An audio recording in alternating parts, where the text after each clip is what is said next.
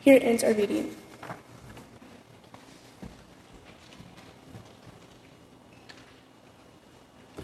And now time for our New Testament reading. Our New Testament reading comes from the beginning of the Gospel of Matthew, the very first verses, chapter 1, beginning with verse 1. An account of the genealogy of Jesus, the Messiah, the son of David, the son of Abraham. Abraham was the father of Isaac, and Isaac the father of Jacob, and Jacob the father of Judah and his brothers, and Judah the father of Perez and Zerah by Tamar, and Perez the father of Hezron, and Hezron the father of Aram, and Aram the father of Aminadab the father of Nahshon. It gets better. And Nahshon the father of Salmon, and Salmon the father of Boaz by Rahab, and Boaz the father of Obed by Ruth, and Obed the father of Jesse, and Jesse the father of King David. And David was the father of Solomon by the wife of Uriah, and Solomon the father of Rehoboam, and Rehoboam the father of Abijah, and Abijah the father of Asaph, and Asaph the father of Jehoshaphat, and Jehoshaphat the father of Joram, and Joram the father of Uzziah, and Uzziah the father of Jotham, and Jotham the father of Ahaz, and Ahaz the father of Hezekiah, and Hezekiah the father of Manasseh, and Manasseh the father of Amos, and Amos the father of Josiah, and Josiah the father of Jeconiah, and his brothers at the time of the deportation to Babylon. And after the deportation to Babylon, Jeconiah was the father of Salathiel, and Salathiel the father of Zerubbabel, and Zerubbabel the father of Abiud, and Abiud the father of Eliakim, and Eliakim the father of Azor, and Azor the father of Zadok, and Zadok the father of Achim, and Achim the father of Eliud, and Eliud the father of Eleazar, and Eleazar the father of Mathan, and Mathan the father of Jacob, and Jacob the father of Joseph, the husband of Mary, of whom Jesus was born, who is called the Messiah. So all the generations from Abraham to David are 14 generations. And from David to the deportation to Babylon, 14 generations. And from the deportation to Babylon to the Messiah, 14 generations. Please pray with me.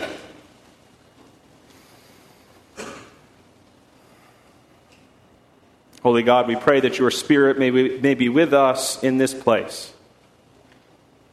That in these words we may hear your word. Amen.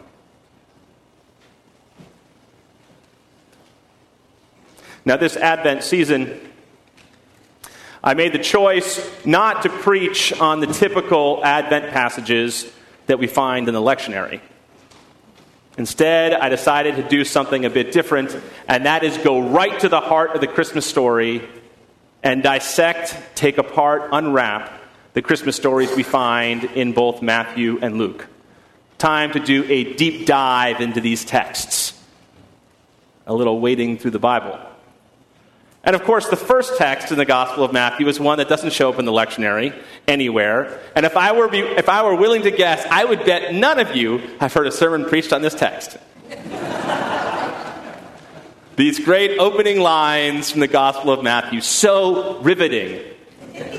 So exciting. It does make you ask the question, though, why on earth would Matthew begin this way? Talk about a great way to put people to sleep, right? When I was a kid, we would occasionally hear stories about our ancestors. Maybe it was the same in your family. My parents wanted to make sure that we knew where we came from, and so the middle names of myself and my two siblings all represent the family names of my great-grandparents. So my older brother, his middle name is Howland, my middle name is Conant, and my younger sister's middle name is Parker. The Howlands, or so we were told, the Howlands came over on the Mayflower. John Howland was one of the original passengers on the Mayflower. And so the Howlands and apparently other Howland siblings who came over grew up in Plymouth. And so we were reminded as kids that we had ancestors who came over on the Mayflower. See, it makes me a good Congregationalist, right? I've got all the Congregationalist street cred out there. And then the Conants, Roger Conant was the first Conant to come to America, and he came over in 1624. He arrived initially in the Plymouth colony and then was one of the founders of the town of Salem. And you can actually go there and you can see this massive and imposing statue of Roger Conant dressed as a proper Puritan. And if you go into the chamber of the Massachusetts House of Representatives, and you look above the sort of front of the chamber, there are different murals. And the first mural on the left is a mural of when John Winthrop came over with the Massachusetts Bay Colony settlers. The first place they went to was Salem, Mass. And it's a mural of Winthrop taking over command of the colony from Roger Conant. And then the Parkers were a group of five brothers who came over in the 1640s and settled in the area around Chelmsford, Massachusetts. And my great-grandparents, who died in the 1970s, still farmed that same land that had been in the family since the 1640s. And in fact, the farmhouse they lived in had been built in the 1680s and was the oldest house anywhere in the area. And my father, and I think it's still around somewhere, had a deed to that land, because he was the eldest son of the eldest son of the eldest son of the eldest son, going all the way back to the 1640s. These are all stories we were told about our ancestors. Now again, we weren't told every ancestor, we weren't told about every generation, but my parents wanted us to know where we came from so we could be proud of that, hopefully live into that in whatever form that might take. How about you? What were the stories of your ancestors that you were told? The stories that were meant to inspire, to remind you who you were, where you came from. Old school biographies tended to spend a lot more time on genealogy and family histories than biographies do today. And one of the things they like to focus on are the characteristics of the ancestors that appear in the character of the biography. So Robert Caro's famous biographies of LBJ, his first volume is Path to Power, and in the first page of chapter 1 of Path to Power, it talks about Lyndon Johnson when he's born. And when he's born, he's in the crib. His great aunt, apparently according to Caro, leans over and looks into the crib, takes one look at baby Lyndon Johnson, and she says, "Oh, he's got the Bunton strain in him." That is, the strain of the family that goes to the mother's side, Lyndon Johnson's mother's side, the Buntons. Apparently the Buntons tended to be tall. They'd been in Texas for quite some time. Tall, big ears, lanky, and most of all, fiery, very opinionated, and above all, ambitious. And yes, indeed, Lyndon Johnson had that Bunton strain in him. In Massachusetts, where I'm from, the great political family of the 20th century, of course, is the Kennedys. And you still hear talk today among the later generation of Kennedys, who's got that Kennedy strain? Who's got that political gift? Who's going to be the next person in that generation to step up? In my own family, there's a question of, is that person a Conant or a Page of the three kids? My older brother, very much a Conant in his personality. My sister and I are very much Pages. I'm sure you find something similar in your family. There's certain strains that come through.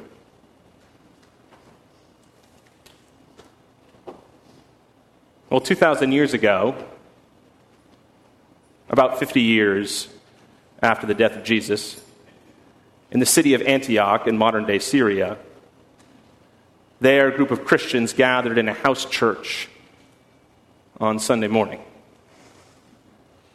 And that particular Sunday, there was a guest who wandered in, a man named Lot, a man of Jewish descent, but someone who walked away from his Judaism and considered himself more of a spiritual person. But he's still curious. What were these early Christians all about? So he wandered in to that church that day and sat down on one of the benches. And it just so happened on that Sunday was the Sunday when a member of that church, a guy by the name of Matthew, was finally going to read out his story of Jesus. So as he's sitting down, the scroll is unrolled, and Matthew begins to read. This is the genealogy, the story, the account of Jesus, the Messiah, the Christ, the son of David, the son of Abraham. All of a sudden, Lot leans forward in his seat. Did he just say son of David? And as the generations are read out one after another, this man, because he was raised as a good Jew, he recognized a lot of the names that were being read out. And then, of course, the name of King David. He thinks to himself, is Jesus really a descendant of King David? And then the names of the kings that he knew, that he'd heard about as a boy, keep getting read out one after another after another. Does this man really have royal blood in him? And he gets to the end and he hears Matthew read out that there were 14 generations. Now, back in those days, numerology was a big thing. People loved talking about numbers. Numbers had a big deal. And 14 happened to be the number of David. Because the first letter of David's name was the fourth letter of the Hebrew alphabet. The second letter of David's name was the sixth letter of the Hebrew alphabet. The third letter and final letter of David's name was the fourth letter of the Hebrew alphabet. 14. And you could see this man Lot leaning forward and listening and thinking to himself, I wonder if this man Jesus has that David strain in him. What's it going to look like? All of a sudden, he can't wait to hear what the rest of the story is. My boss at Harvard, Peter Gomes, was a professor at Harvard for some 40 years. And, of course, he had a lot of friends who were other professors that were there.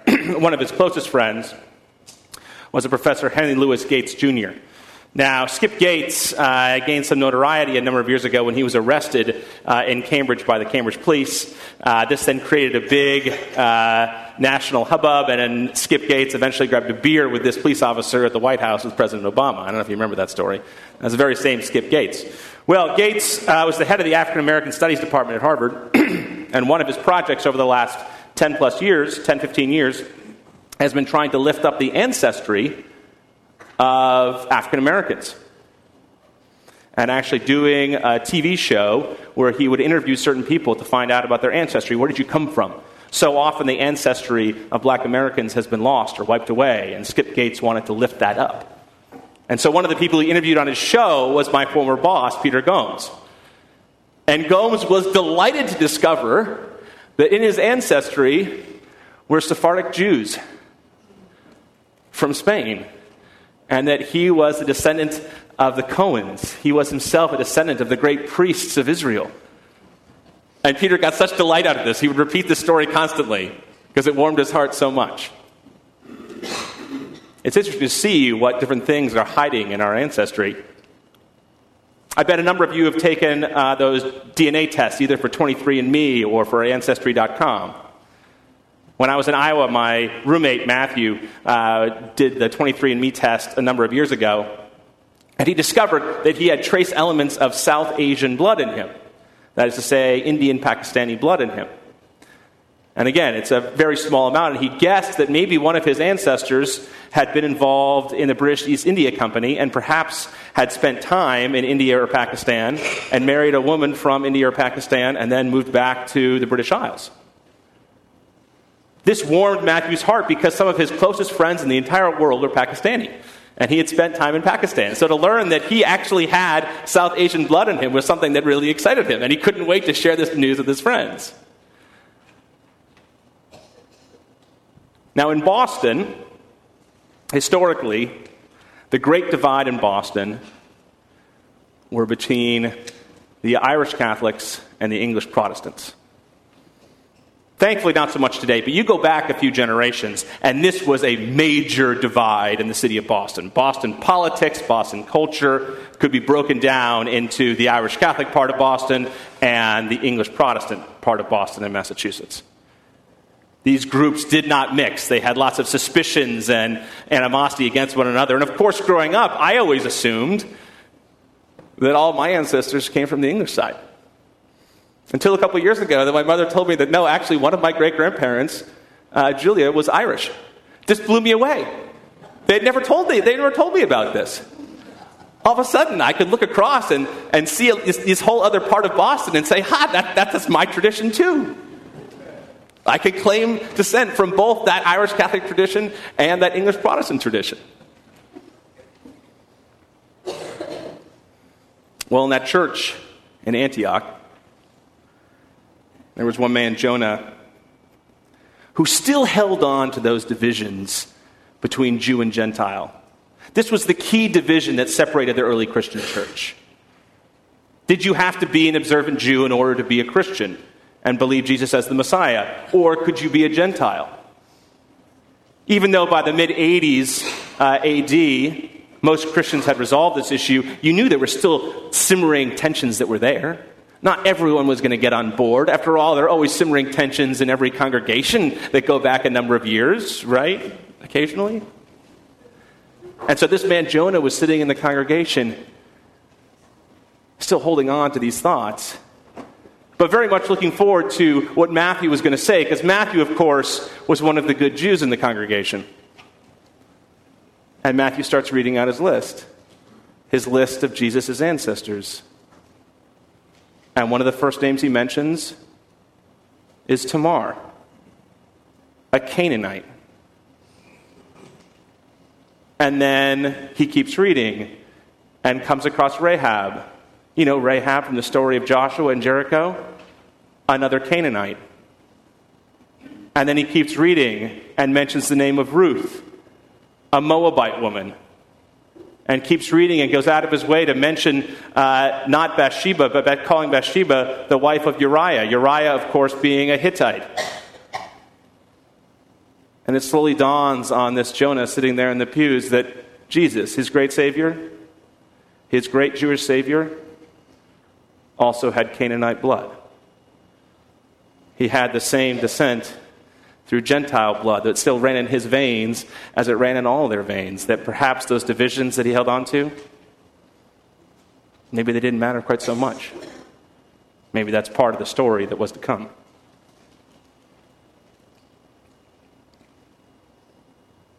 Now, most of us in our family have those ancestors we don't talk about. Those black sheep of the family. Those people you only find out about a little bit later on, or the full stories of them only come out later on. You only hear the good parts, and then all of a sudden you hear some rumors from your grandmother. Oh, well, maybe that's a little different than I thought it was. Every family's got that. Well, for me and my family, that's when I found out about one of my great-grandparents, the great-grandfather Howland. Great-grandfather Howland was from Woodstock, Vermont, and he married my great-grandmother. Apparently he was a traveling salesman, and he used that as an excuse to be quite the philanderer. So much so that my great-grandmother took the bold step of divorcing him in the 1920s. First of all, not an easy thing to do. You had to have pretty clear evidence of what was going on to qualify for divorce in the 1920s. And then she went off and raised 2 young daughters entirely on her own as a single mother in the 1920s, and then during the Depression in the 1930s.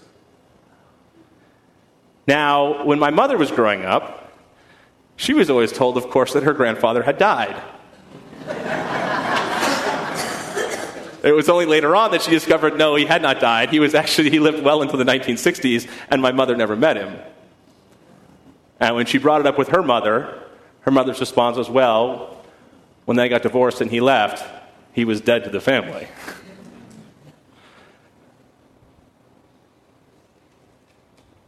Now, in that little Christian community was a woman who came every Sunday.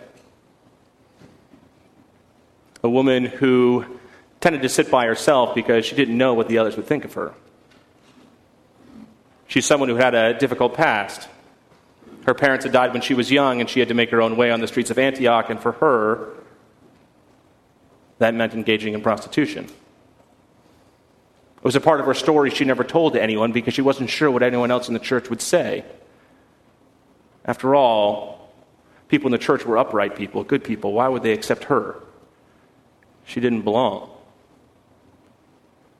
And so there that morning she sat there and she listened as again Matthew began his gospel, opened it up with this list of names. But this woman, when she was listening, heard something different than the other people heard. Because when she heard the name Tamar, she remembered the story of Judah and Tamar. She remembered that Tamar's husband had died, and in order to get Judah to do what he was supposed to do, Tamar had to dress up like a prostitute in order to lure Judah in. And when she heard the name of Rahab, what did she hear? She remembered the fact that Rahab, before she helped out the Israelites, was a prostitute in Jericho. And yet was the great hero that helped the people of Israel. And when she heard the name of Ruth, she knew that both Ruth's husband and Naomi's husband had died, and these two women went to Bethlehem to try and make their own way, and part of making their own way was Ruth trying to seduce Boaz so that she could take care of both herself and Naomi. And so as this woman in the pews on that morning was listening, she realized that in David's family tree were people that had different pasts as well. It was all part of the same story that was to come. 14 generations, and then 14 generations, and then 14 generations. And as Matthew finished that opening line, everyone knew that something new was about to start. A new era was about to start, something that had a little bit in the story for each one there.